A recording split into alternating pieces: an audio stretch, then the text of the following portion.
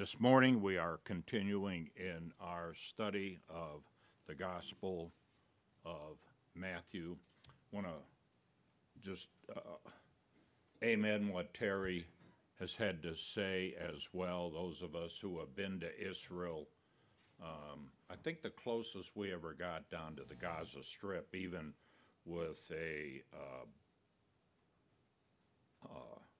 metal reinforced bus and supposedly bulletproof windows, was probably 15 miles as closest as we ever got. Those folks live in constant danger and uncertainty. But that was what happened at this time. It's just evil. Regardless of whether you agree with me in eschatology or not, I think worse things are ahead for Israel personally. I think the scripture sets that forth. But we should have compassion.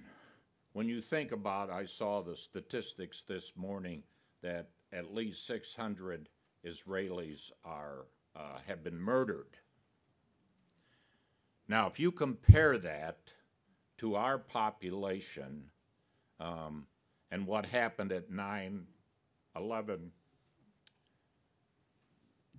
if that percentage happened in our country, that'd be like 20,000 people were murdered comparatively, because Israel is much smaller. So we want to pray for them, and I pray as well, along with Terry, that they would have a proper military response. They have every right to defend themselves against terrorists. And frankly, if that can happen there, with what has happened across our southern borders, there's no assurance that similar kind of things can happen here.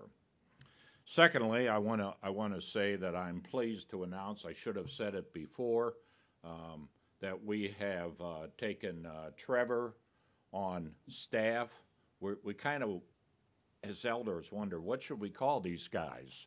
Because they're not technically elders, but they help us shepherd our people. So at first we called them ministers of, I think, teaching and discipleship.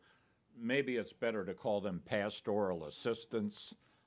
Dylan will head out Tuesday and be flying back to the Shepherd's Seminary for another set of his doctoral classes, be out there about 10 days, and then he'll have to do the same thing in the spring, and then I think that's your last class. And then he gets the easy part. I'm being very facetious. That he gets to write his dissertation. So we are thankful for the progress that he is making. And we're thankful for Trevor. He's a very gifted, bright young man. He finished his second master's there at the end of August and was thinking about going in the PhD program. And I'll just use my expression. His tongue was hanging out and needed a break. And so he's in the process of this year, kind of pray for him, that the Lord will have wisdom, give him wisdom, and direct his steps, as well as he looks down the road and say, okay, what exactly does the Lord want me to do? We took him on as part-time, but probably I dump on his plate full-time responsibilities, so I will try and listen to that young man if I overload him. Thank you again for just being part of my church family. We will not get to verses about the family of God this morning. I will, if I can get to the episode on really unusual episode there of the demon that leaves a person and comes back. I am reminded as I read Scripture, there is so much that I do not know about what is going on in the spiritual realm. I am told more about what I ought to do to protect myself and to protect you. Take up the full armor of God, be a person of prayer, take up the shield of faith to extinguish the fiery darts of the wicked one. But we live in a world where we do not see the external manifestations as much as we're looking at in the New Testament period. But the Bible makes it very clear, nonetheless, they have not resigned and saying, we hold up a white flag. The demonic world is just as hateful and as active as it has ever been. Lord, we look to you this morning. We are thankful for grace and mercy. We remind ourselves that's exactly what we are, a people who have received grace and mercy. We come to you not on our own merit, not on our own deserve. If we got what we deserve, it would be an eternity apart from Jesus Christ. So thank you for the Savior who came, lived a perfect life, died for guilty sinners, and says, come to me, all you who labor are heavy laden, and I will give you rest. We thank you for the assurance of that promise, and that we who have fled to you have found the rest from our sins, rest in Jesus Christ. So as we continue to study through the Gospel of Matthew, we pray that you would take the Word of God, help us to understand it, believe it, and obey it for the glory of God. We ask these things in Jesus' name. Amen.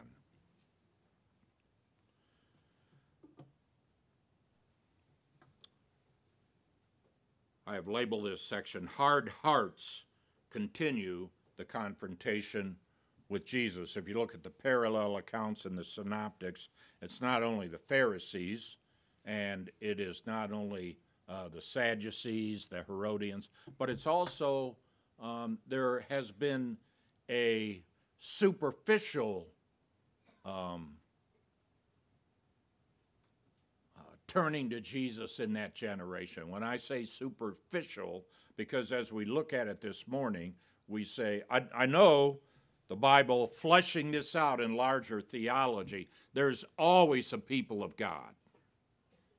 Even in the days of Noah, when there were just 8 that were saved, there's always a people of God, and that includes in the current generation that we are looking at. But we're going to see that Jesus not only responds to the Pharisees, the Sadducees, the religious leaders, the scribes, but also to the people as well as an evil and adulterous generation. But I'm going to start with thinking about signs, because that is still a huge topic today. People want signs. They want to know from heaven, is this the right thing to do or is this the wrong thing to do? Verify me or whatever. I want a sign from heaven. I see supposedly an image will show up on a rock or a ceiling, and people flock to these things as maybe it has the appearance of what they think is the face of Jesus, and they flock to that. I want us to evaluate, first of all, the purpose of a sign, and that even the sign itself, if it comes to pass, you have to evaluate whether that was still from God or not. We know from the Old Testament in particular, if a person claims to be a prophet from God, and he says something, and he prophesies, and it doesn't come to pass, you know what? He's to be stoned. He's a false prophet. But also, I'm going to start in Deuteronomy chapter 13, and if you're not there, if you'll turn there, and then we will look at some examples, and then we'll come down to the New Testament, because this is the passage this morning that starts out. They demand a sign. What is right about that, or what is wrong about that? Now, in general, I would say this. Most signs are initiated by God, not upon the request. God gives signs, supernatural indications, revelation from heaven that what he says is true. But there are occasions where people request a sign, and sometimes God graciously grants that. Now, you will hear believers occasionally talk about putting out their fleece and going back to Jephthah. I do not see that as a pattern to be followed. God graciously answered Jephthah, but I would say by the time you come down to the New Testament, Ephesians 5:18, it says this: don't be foolish, but understand what the will of the Lord is. So I go to Scripture, and I understand what God has said, and try and align my heart in light of that. And sometimes I don't know what to do for sure, so I pray for wisdom. But just because there's an open door doesn't mean you should walk through it. As one of my mentors reminded me periodically, an open door could be an elevator shaft. You step into it, and there's no elevator, and down you go. So I'm going to begin here at the end of Deuteronomy chapter 12. Remember, this is a restatement of Torah right before they go into the land. Verse 32 of chapter 11. Everything that I command you, you shall be careful to do. Don't add to it. Don't take away from it. If a prophet or a dreamer of dreams arises among you and gives you a sign or a wonder, that means something miraculous, and even if the sign or wonder that he tells you comes to pass, but you have to evaluate what he says as well. If he says, let us go after other gods that you have not known, and let us serve them, you shall not listen to the words of that prophet or that dreamer of dreams. Did you catch what this is about? He can give you some supernatural event or sign, and it actually comes to pass. But it doesn't necessarily mean that it's from God. You have to evaluate, what is that person saying? Why? For the Lord your God is testing you to know whether you love the Lord your God with all your heart and with all your soul. You shall walk after the Lord your God and fear him and keep his commandments and obey his voice, and you shall serve him and hold fast to him. But that prophet or that dreamer of dreams shall be put to death because he has taught rebellion against the Lord your God. This is a very critical passage when we think about signs and wonders. Now, I just turned to 1 Samuel chapter 2, verse 34. I'm going to how this works out. Often, I'm not going to go through all. It would take us a series to work through the signs and the wonders, and God did give some to Moses, and they were both for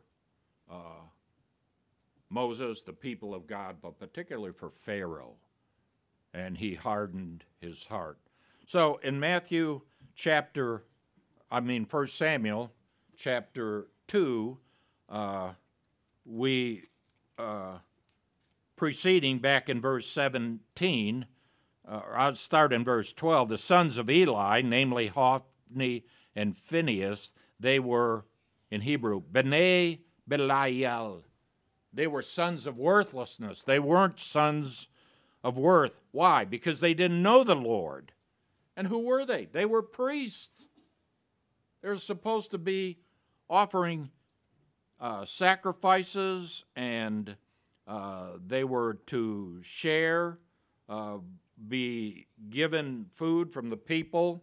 And we read in verse 17, they didn't follow what God has to say. The sin of the young men was very great. It's not only great, it was very great in the sight of the Lord, because the men treated the offering of the Lord with contempt.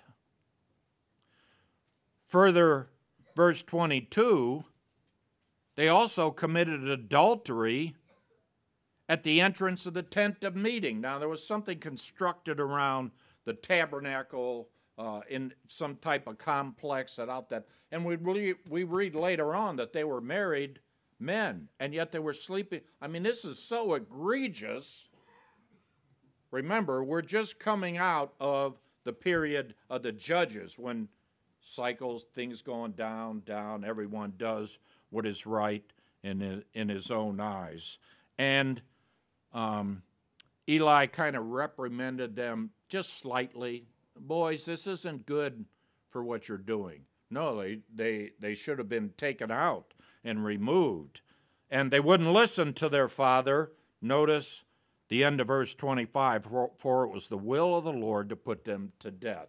And we see God raising up the prophet Samuel. But if you turn over then to verse 34, judgment is going to fall. And God's going to give a sign to them, to Eli and to the people, that judgment is about to fall. And this that shall come upon your two sons, Hophni and Phinehas, shall be the sign to you. Both of them shall die on the same day, and I will raise up for myself a faithful priest who shall do according to what is in my heart and in my mind. So there it is. God gives the sign, and he's going to put them to death because of their wickedness and their sin. And the sign is it's going to happen both on the same day. And later on, if we follow the text, we would see that. Then I'm going to bypass a lot. The evaluation of the sign is this. Does it relate to a right worship of God or a lack of it? And here it relates. God is showing that the word that he is saying, that both of them are going to die on the same day, you evaluate this sign, you evaluate it according to truth and what has taken place. Now, jump forward to 1 Kings chapter 13. So we're beyond the time of Solomon, and we come to the divided monarchy, and we come to Jeroboam. He did what was evil in the sight of the Lord and followed the sins. I'm in 2 Kings. No wonder that didn't make sense. Let me go back to 1 Kings chapter 13. So a man of God, I take it Ahijah, probably the Shilonite, came out of Judah by the word of the Lord to Bethel, and Jeroboam was standing by the altar to make offerings. Remember what Jeroboam, he was offered that God would bless him if he would do what is right. He goes, no, that's not going to work. I'm going to set up, if they go down to Jerusalem and offer sacrifices down there, then I'm done. They're not going to follow me.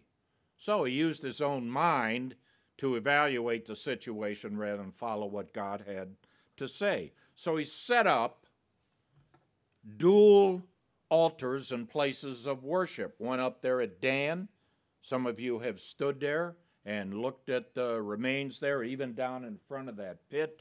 They found bones in there where sacrifices had been offered. And then down at Bethel, and so anybody could come, let anybody be a priest.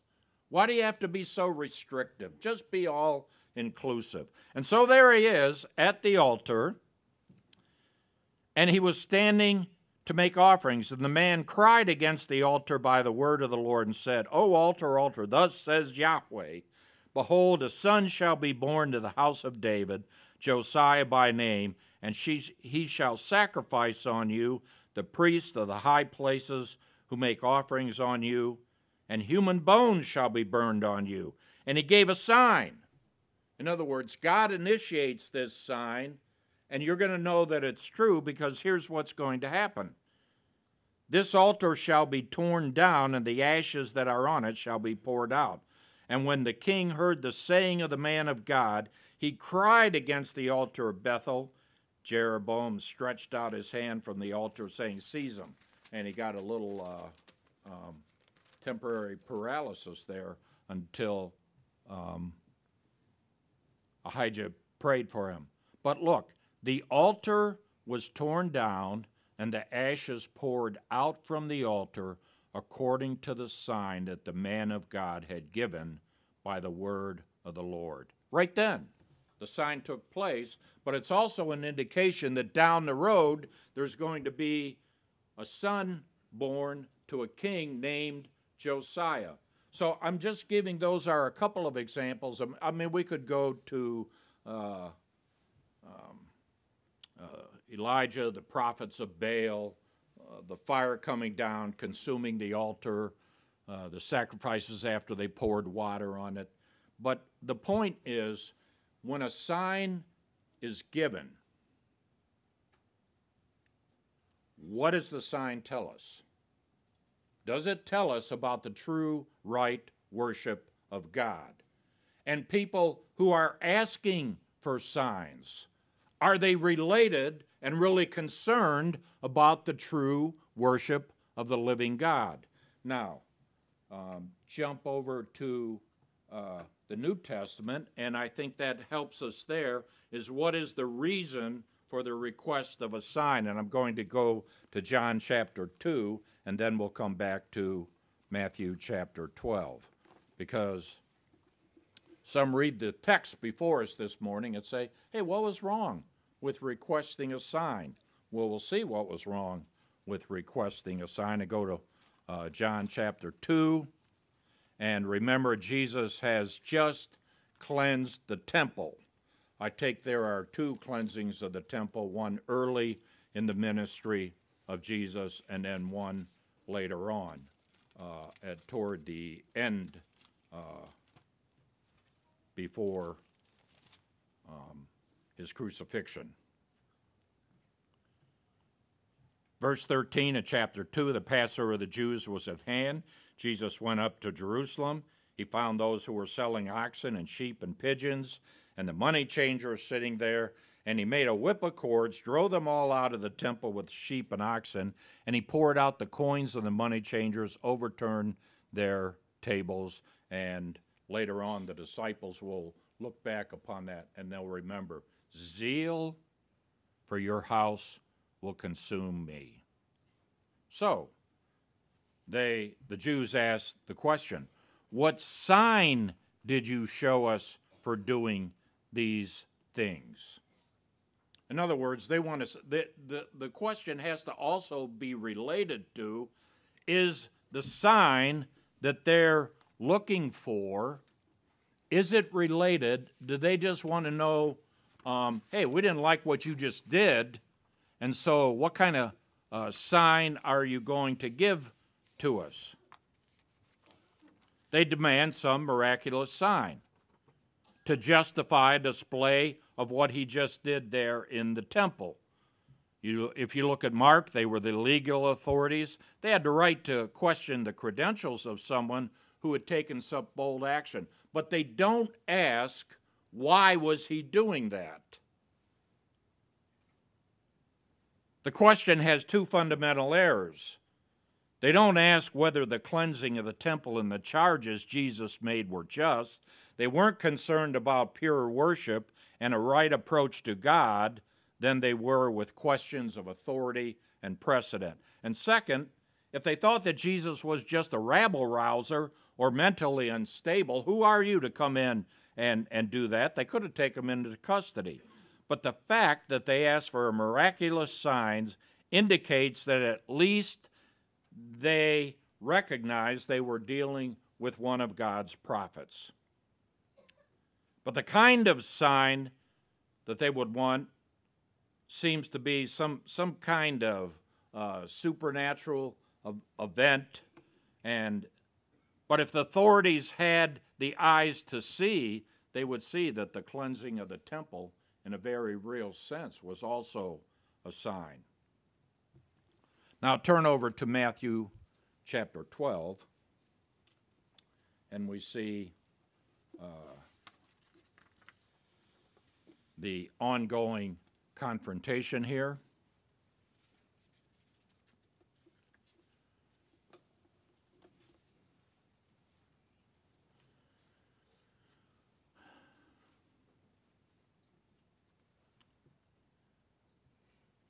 Then some of the scribes, the legal experts, now to be a scribe at that time, you had to, looking at Jewish literature, Mishnah later on, the Talmud that was recorded at that time, you had to be at least 30 years of age. And furthermore, you had to have memorized, if not all the Torah, the first 5 books, major sections of it. You were to be the legal expert there on Scripture. And it took a lot of training, a lot of time. And they also had to master all of the Jewish traditions that were handed down. Remember, when you think of Judaism in the first century, they're looking at 2 areas of revelation. One is what we would call the Old Testament scriptures. They wouldn't call it old. That was their scriptures. And they're also looking at oral tradition, which they believed was given to Moses and was passed down orally from generation to generation until it was finally written down, and both are from God. But when you look at them, they both can't be from God. And whenever you take oral tradition over what God has recorded for us, you're going to be in trouble. So they ask scribes and Pharisees, Teacher, we wish to see a sign from you. Now, this had to be a little sarcastic. They only believed that unless you had finished their schools, were trained in their rabbinic circles, you weren't qualified to teach anybody. I usually begin Latin class. We're still a little traditional. I have them, they've memorized the Pledge of Allegiance in Latin. We start that way, hold up the flag, and then I greet them. Sawe discipuli, hello, students, and they'll come back to me. Wale, magister, hello, teacher.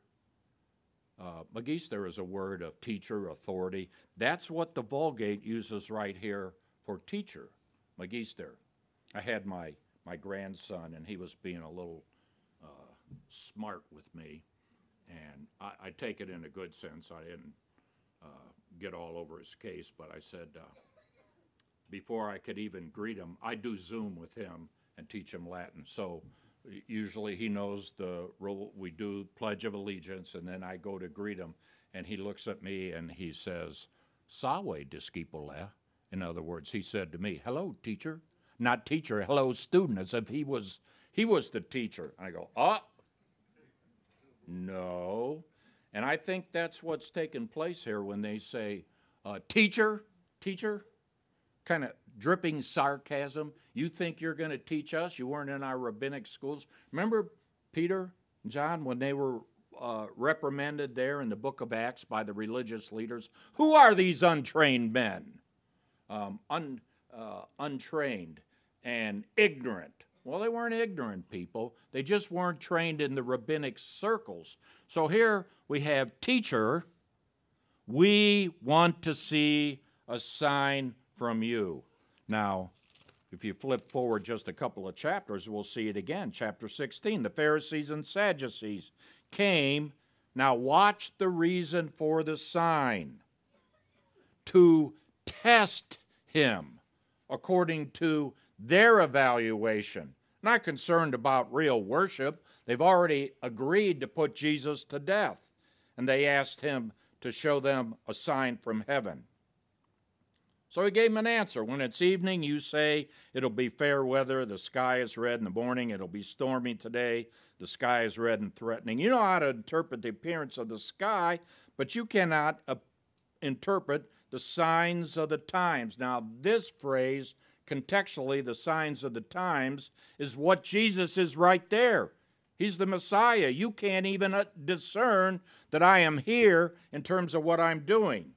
And again, an evil and adulterous generation seeks for a sign, but no sign will be given it except the sign of Jonah. So he left them and departed. So there's a repetition of what we find back in chapter 12. So all of that to preview the asking of signs. God has given us his word. He tells us to discern what the will of the Lord is. Now, he does subjectively lead us. Sometimes life takes a hairpin turn that I had not expected. We need to evaluate our circumstances in light of Scripture. And I may think that this was the right thing to do, providentially, to make a decision, and I find out later on, no, it wasn't the best decision in the world, looking back in hindsight. But to be a people who continually want signs to know what God has to say is faulty. It's a bad way. You need to be a people of the book, a people of prayer, and wise counsel that comes from Scripture. So, just think about it in terms of the words and works of Jesus that confirm the Scriptures. John had questions. Here's a prophet. And he thought about, well, I was just saying the axe is laid to the root of the tree. Where's the judgment? And so he sends his disciples out. And Jesus doesn't say, okay, yes, I'm going to put the label on me, Messiah. I'm going to tell you the words and the works that I'm doing. You evaluate in terms of Scripture whether I'm not the Messiah. Go and tell John the things which you hear and see. The blind see, the lame walk, the lepers are cleansed, the deaf hear, the dead are raised, and the poor have the gospel preached to them.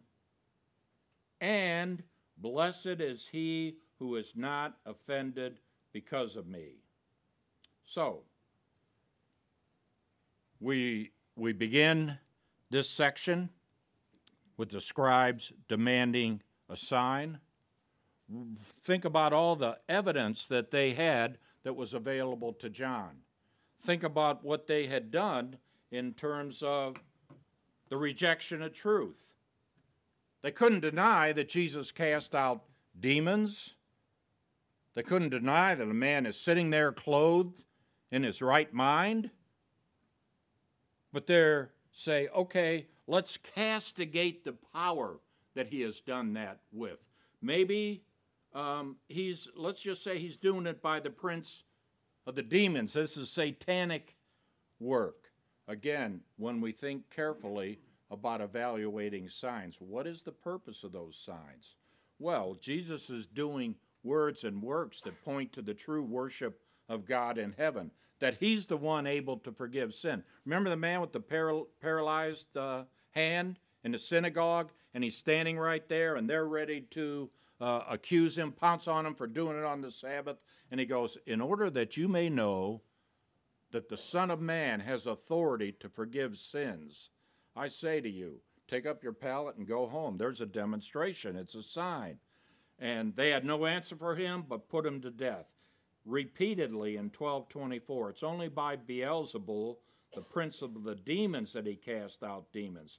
And so there's further warning and rebuke, warning about the unpardonable sin in 12:33 through 37, and yet you come right back and request for a sign.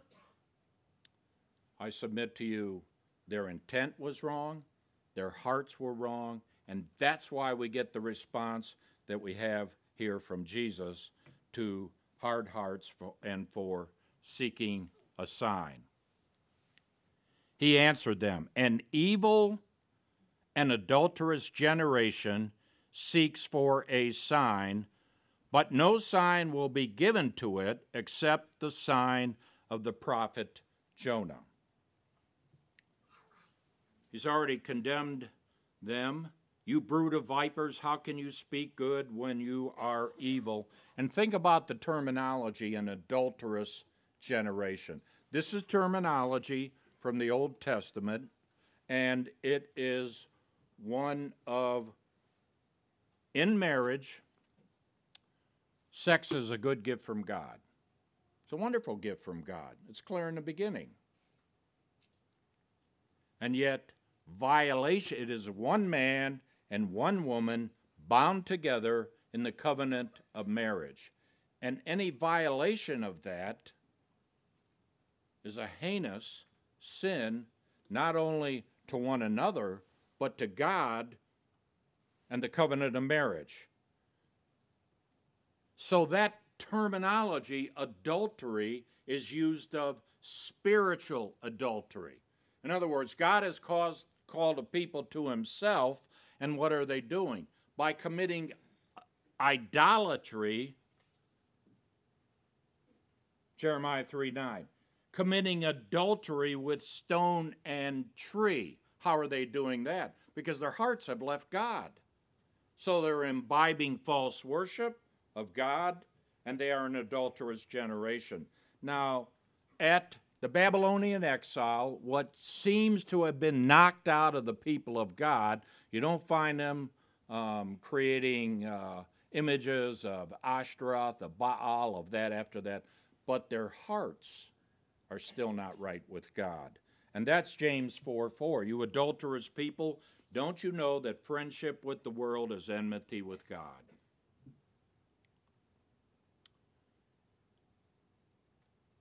One of my regular habits is to quote this verse to myself. I seek to do it every day. Do not love the world, neither the things in the world. The world there, cosmos, talks about this fallen world system that is in opposition to God. Do not love the world. You know what happens if you love the world? The love of the Father is not in him. And then I become, in my heart, spiritually committing spiritual adultery. So first of all, there's a direct rebuke. And then second of all, he talks about the sign of Jonah. So I want you to jump over to the reluctant prophet.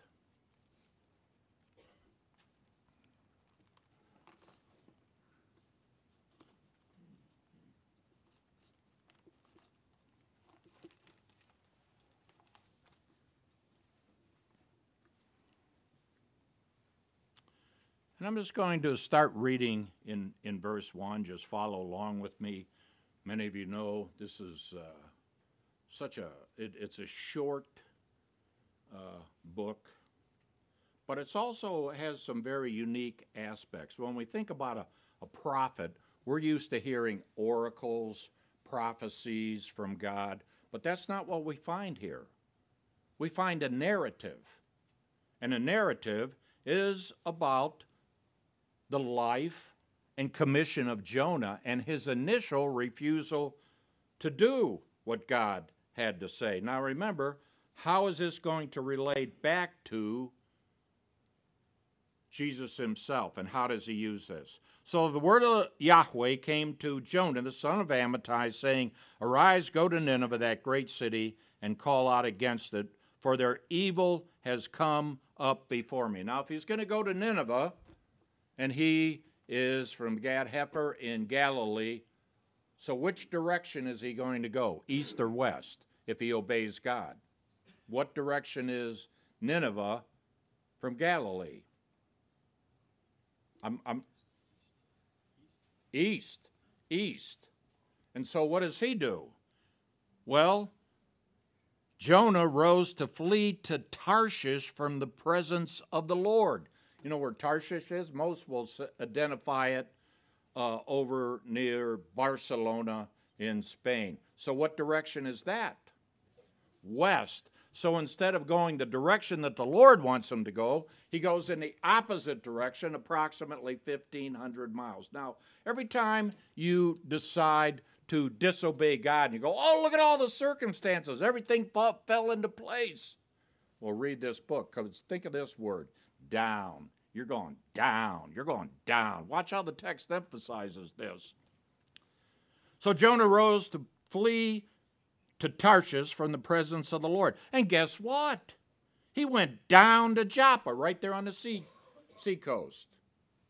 Still got a building there, labeled there for the tanner's house. So And he found a ship going to Tarshish. Boy, all my circumstances are lining up for me.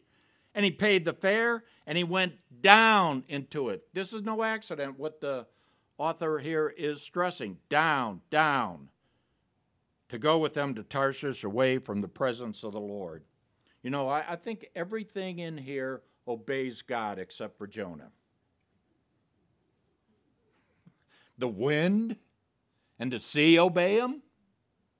A great fish obeys him, both to swallow Jonah as well as in the timing to barf him back up on the shore. The only one that isn't really obeying God right here in terms of commands, well, the Ninevites, who are going to get a message, but it's Jonah.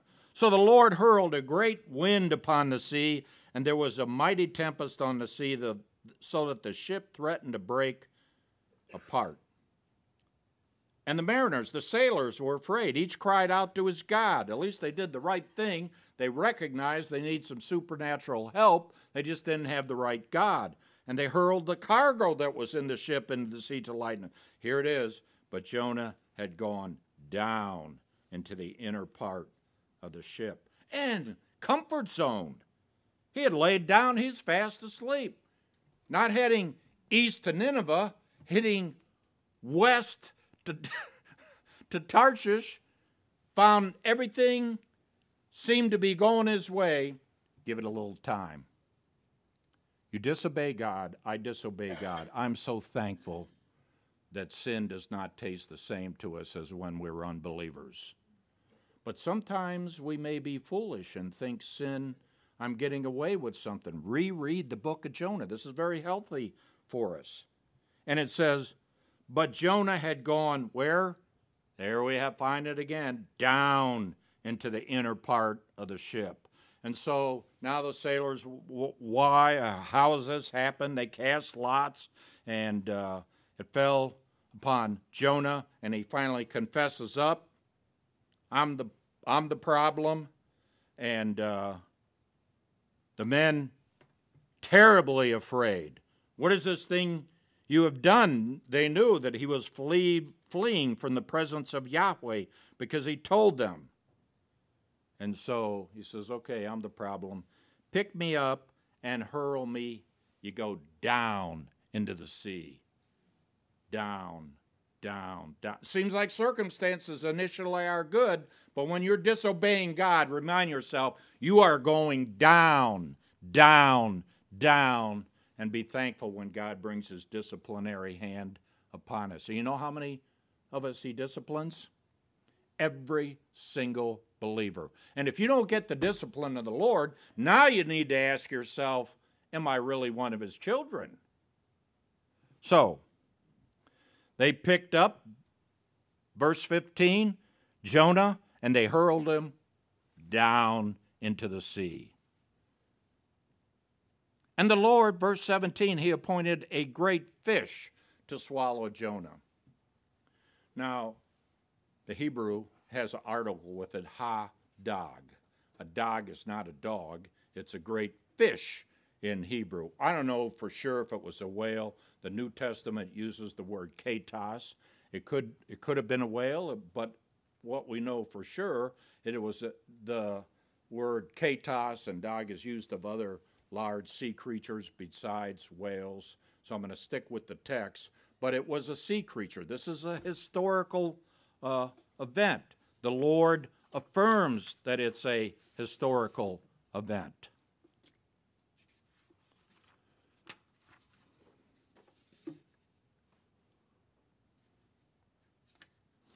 It's not an allegory. It's not a parable. This is a historical narrative.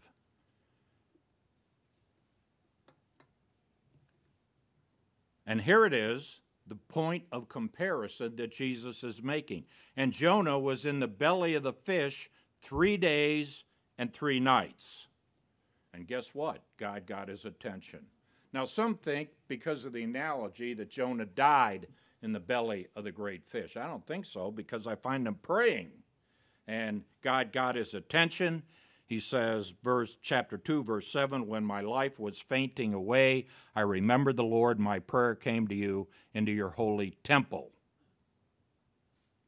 So, verse 10, the Lord spoke to the fish and it vomited Jonah out upon the dry land. Now, I'm doing a little more than Jonah, the New Testament parallel, but I don't want to leave without going to the end of the book of Jonah, because up to this point, it's a narrative, but the moral of the story, the application comes right at the end. Finally, Jonah, so he goes in, he preaches a message telling them to repent. They believe God, and they repent. Now, it is also important to look at what he said. Verse 4, yet 40 days and Nineveh shall be overthrown. Boy, you just read the wickedness, the hard-heartedness of the Assyrians. And the people of Nineveh believed God. All he did was proclaim a message of judgment. And they called for a fast. And look down in verse 8. They understood that involved repentance, because let everyone turn from his evil way and from the violence that is his hands. Who knows, God may turn and relent and turn from his fierce anger so that we may not perish. And now Jonah's mad. He's angry. He's angry that they repented. He would like them to get what they deserve. He probably wasn't thinking about what he deserves. And so God made a kikion. I'm not sure, that's the Hebrew word for this plant that rose up, provided some shade. God causes a worm. Even the worm obeyed God. And it destroys this large plant in a scorching east wind. And now he's angry again. And so here's the final. Don't read the book of Jonah without reading this last verse. Jonah, do you do well to be angry? Angry? And he goes, yes, I do well to be angry, angry enough to die. And the Lord says, you pity the plant for which you didn't labor, and you didn't make it grow, that came into being in a night and perished in a night. And should I not pity Nineveh, that great city in which there are more than 120,000 persons who don't even know their right hand from their left, and also much cattle? And so, instruction for us is, do we have the bad attitude, and especially a limited view of God? Because we're going to see here, when we go back to Matthew chapter 12, Jesus pulls out two Gentiles, the Ninevites and the Queen of Beersheba, who believed the message of God. And think about the contrast that they have. They have God in the flesh. He's performing miracles. These are signs. This is an indication that what is prophesied in the Old Testament, sometimes in pattern and sometimes direct messianic prophecy, which are far fewer, that here is God in the flesh, and they are saying, show us another sign. The attitude is wrong. The request is wrong. And Jesus is showing them from the scriptures of the Old Testament. And he's going to give, this is the first time in Matthew we have, I would call it a cryptic prophecy of the death, burial, and resurrection. Now later on he's going to be more explicit. He's going to tell his disciples, I'm going down to Jerusalem. The chief priests and the scribes are going to put me to death. And on the third day I'm going to rise from the dead. And Peter goes, nope. And the rest of them are kind of scratching their head. How is this going to take place? So going back to Matthew chapter 12, and as Jonah was 3 days and 3 nights in the belly of the great fish, so will the Son of Man be 3 days and 3 nights in the heart of the fish, not the heart of the earth. So there's the parallel. I would call it a cryptic prophecy that will be spelled out later on.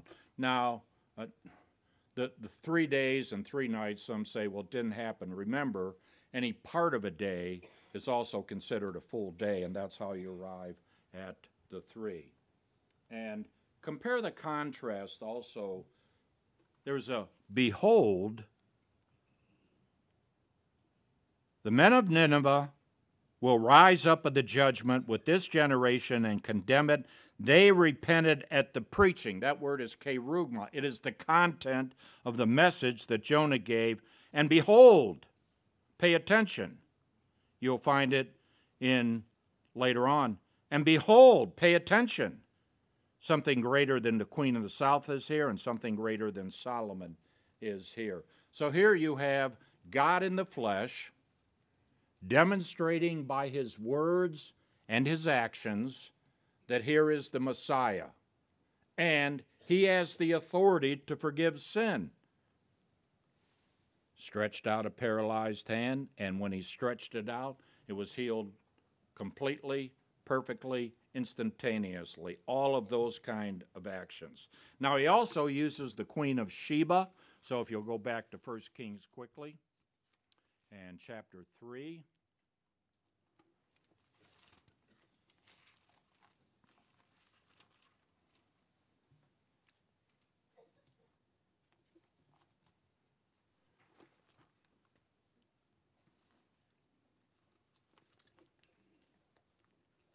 I put markers in my Bible so I can find these passages quickly, and then when I go to find them,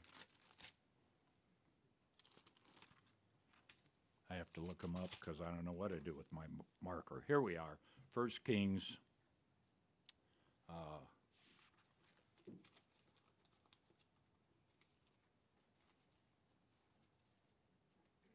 You say, Pastor, you would lose at every sword drill. You are so slow.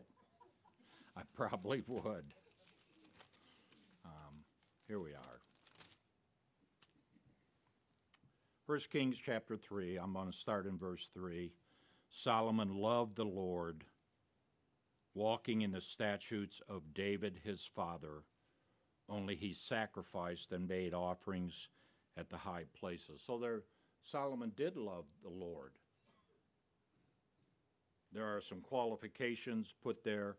And then you can look at these bookends around the life of Solomon. At the beginning, he loved the Lord, and what happened at the end in 1 Kings 11, he didn't do what Deuteronomy says to do. He didn't have a copy of Torah in front of him. He didn't read from it all the days of his life. He didn't pay attention to it. And he became proud. Don't multiply women. Silver, gold, all those things. Well, he did. And at the end, they're going to lead you astray. But he was responsible for it. And so we find he loved the Lord, and then he loved foreign women, not all for like a wife with sexual relations, but a lot of those alliances rather than relying upon God. Now we jump down to chapter 10, the Queen of Sheba, heard of the fame of Solomon concerning the name of the Lord. You know what the name of the Lord is? It's not Yahweh. It's all that God is. She heard about this God, this character. Go back and how God revealed himself to Moses there when he hid him in the rock. I am Yahweh. Yahweh proclaimed his name. The Lord compassionate, gracious, a God of grace, slow to anger, forgiving, awen, moral perversity, iniquity, rebellion and sin. That's what she's hearing here when we say the name of the Lord. She questioned Solomon. He answered all her questions. And when the Queen of Sheba had seen all the wisdom of Solomon, the house that he had built, all those types of things, she said, the report was true that I heard. Verse 9, blessed be the Lord your God, who has delighted in you and set you on the throne of Israel, because the Lord loved Israel forever. He has made you king, that you may execute justice and righteousness. In other words, the wisdom of Solomon that she came to hear was related to who God is, the name of the Lord. He told her about the right God in heaven above. And so I think we should expect to be, now Sheba's down there in southern Arabia. I expect, based upon Matthew 12, if you'll turn back there, to find when we get to heaven that the Queen of Sheba will be there. That's what Jesus seems to affirm here in this passage. So what he's using this is in terms of when you look back and the light that they had, and here are two Gentiles, and the light that the nation of Israel, particularly the religious leaders, have had, instead of responding to it, they are rejecting it and asking for another sign. And so Jesus says they will, at the judgment, rise up and condemn you because they had lesser light and they responded to it, and you are rejecting the greater light, the light of the world. Now, 4 minutes to do the last section.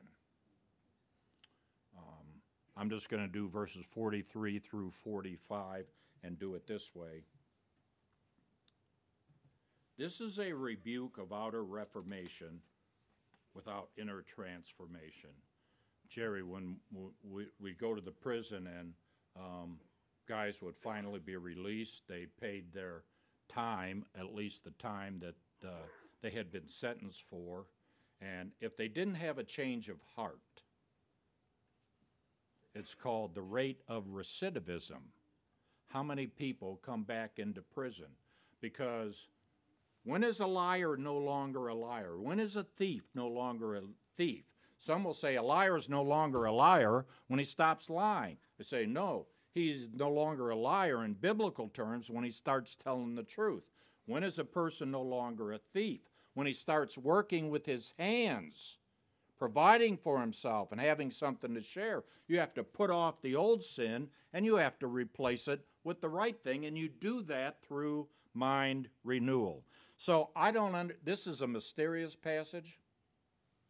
Trevor did excellent working us through this morning in the first hour on Route 66, working through the 66 books of the Bible. We're only in Genesis 5 and 6, but he did the 6, 1 through 4, if you're familiar with that passage and how difficult that is to try and wrap your head around there and make sure you understand it correctly. Because of Jude and 2 Peter, I do see angelic involvement in there. But I read this passage and I go, just like the Gadarene demoniac, legion was inside of him, remember? How many is a legion? And the Lord cast them out. They requested to go in pigs. 2,000 pigs rushed down the cliff at Kersey, and the pigs perished. I just go, how little I probably know about what is taking place right now as I am preaching in the demonic world to try and influence us in the wrong way. So here it is. When an unclean spirit has gone out of a person, I don't know, it doesn't tell us, did Jesus cast out the unclean spirit or did it leave on its own? And it passes through waterless places seeking rest. Now that's pretty interesting. Why waterless places in light of what happened with the flood? I don't know, but finds none. Then it says, I will return to my house from which I came, and when it comes, here it is. So a demon was there, and it left, and it comes back, and here's a good picture of reformation. The house is empty. There's no demonic possession, control, influence. The person has reformed his life. He's swept away all the debris, and he's put his life in order. I was told, I never knew my father, but I knew he was a drunk, and my mother would tell me, when you go down to Pacific Garden Mission and you speak down there, you may find your father. You may find your father. You take those men down there and you give them a new suit of clothes, you clean them up, you give them a bath, and if there's no change in heart, what do? They go right back out and in the squalor and the drunkenness. And what they need is the gospel, not a new suit of clothes. Now, we care for people like that, but preeminently, here it is, it takes change. And so it goes and brings with it 7 other spirits more evil than itself. I don't take this as a parable. I think Jesus is talking about reality. And there is a hierarchy of demons, and that would seem to be indicated here. And they enter, I'm going to come back to this word, they dwell, they live there, and the last state of that person is worse than the first. And so also it will be with this evil generation. What you need is not a sign, you need a change of heart. What you need is to bear forth good fruit because the heart has been changed, and therefore instead of a heart of stone, you have a heart of flesh, and you begin to demonstrate by your behavior. Your behavior does not save you. Your behavior demonstrates the reality of the condition of your heart. God is the one who saves us. We don't save ourselves, and we're saved by faith, by grace alone, in Christ alone, for the glory of God alone. So what does Jesus do to this request for a sign? Get a new heart.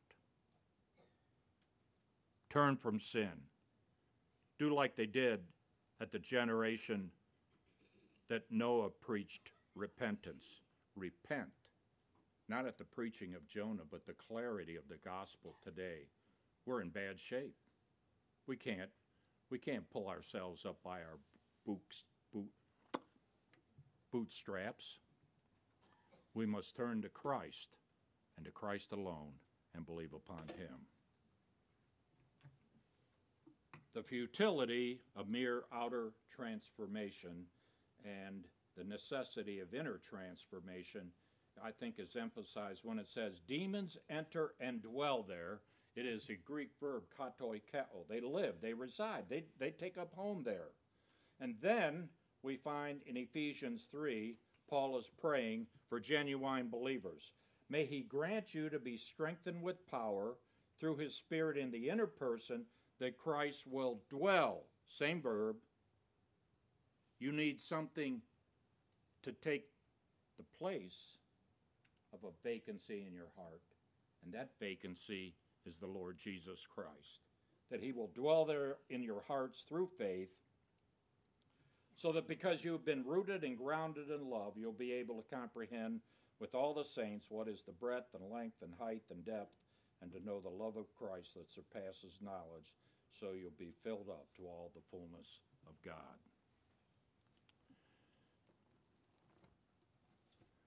If you know Christ, grow in truth and grace. Pray that prayer for one another. If you don't know Christ, your outer reformation that you may think, behavior modification, whatever you want to use, is not going to be of any value in light of eternity. You need the Lord Jesus Christ. So I'm going to here.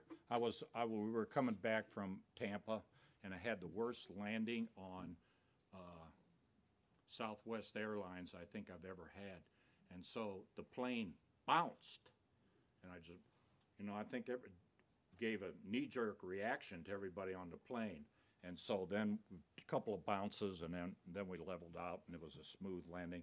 So the stewardess came on, and she said, "It wasn't pilot error. Let's blame it on the blacktop." So, Dylan, I'm 5 minutes over. I'm going to blame it on you for taking more than 5 seconds. And you all will look at me and go, we know that's not the case. Jerry, come lead us in our final hymn.